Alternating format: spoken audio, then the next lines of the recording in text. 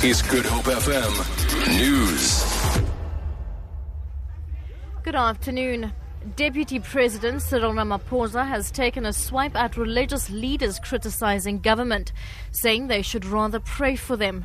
This week, a delegation of church leaders refused to back down on calls for President Jacob Zuma to resign. Ramaphosa addressed congregants at the Church of the Firstborn in Limpopo. He was in the area to encourage people to register to vote. He has thanked the church for praying for him and other ANC leaders. Pastor, I want to thank your church again for the stance that your church has decided to take.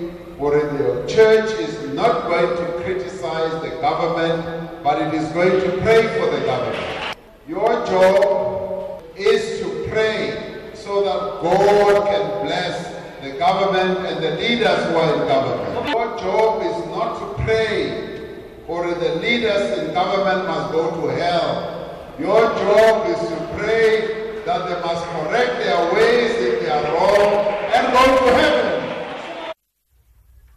Metrorail has called on members of the public to come forward with information that may assist the police in the investigation following the fire that broke out at the Cape Town station last night. 10 Metrorail coaches have been torched in the incident, causing millions rands in damage. Security guards reported the incident to the authorities and about 30 firefighters were called in.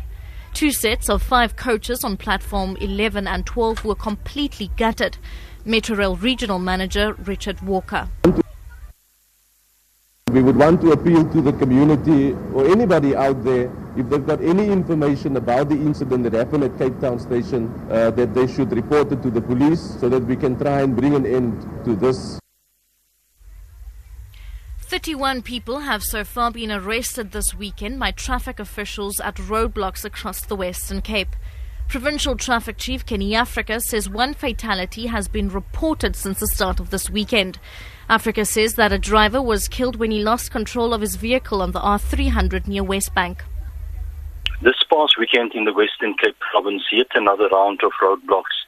We arrested 29 drunken drivers. We also arrested 1 taxi driver and impounded his taxi in Beaufort West, and 1 drunk pedestrian was arrested in Vredendal. And finally, there has been a strong earthquake in the northern region of Pakistan near the Afghan border. The U.S. Geological Survey says the earthquake had a magnitude of 6.6.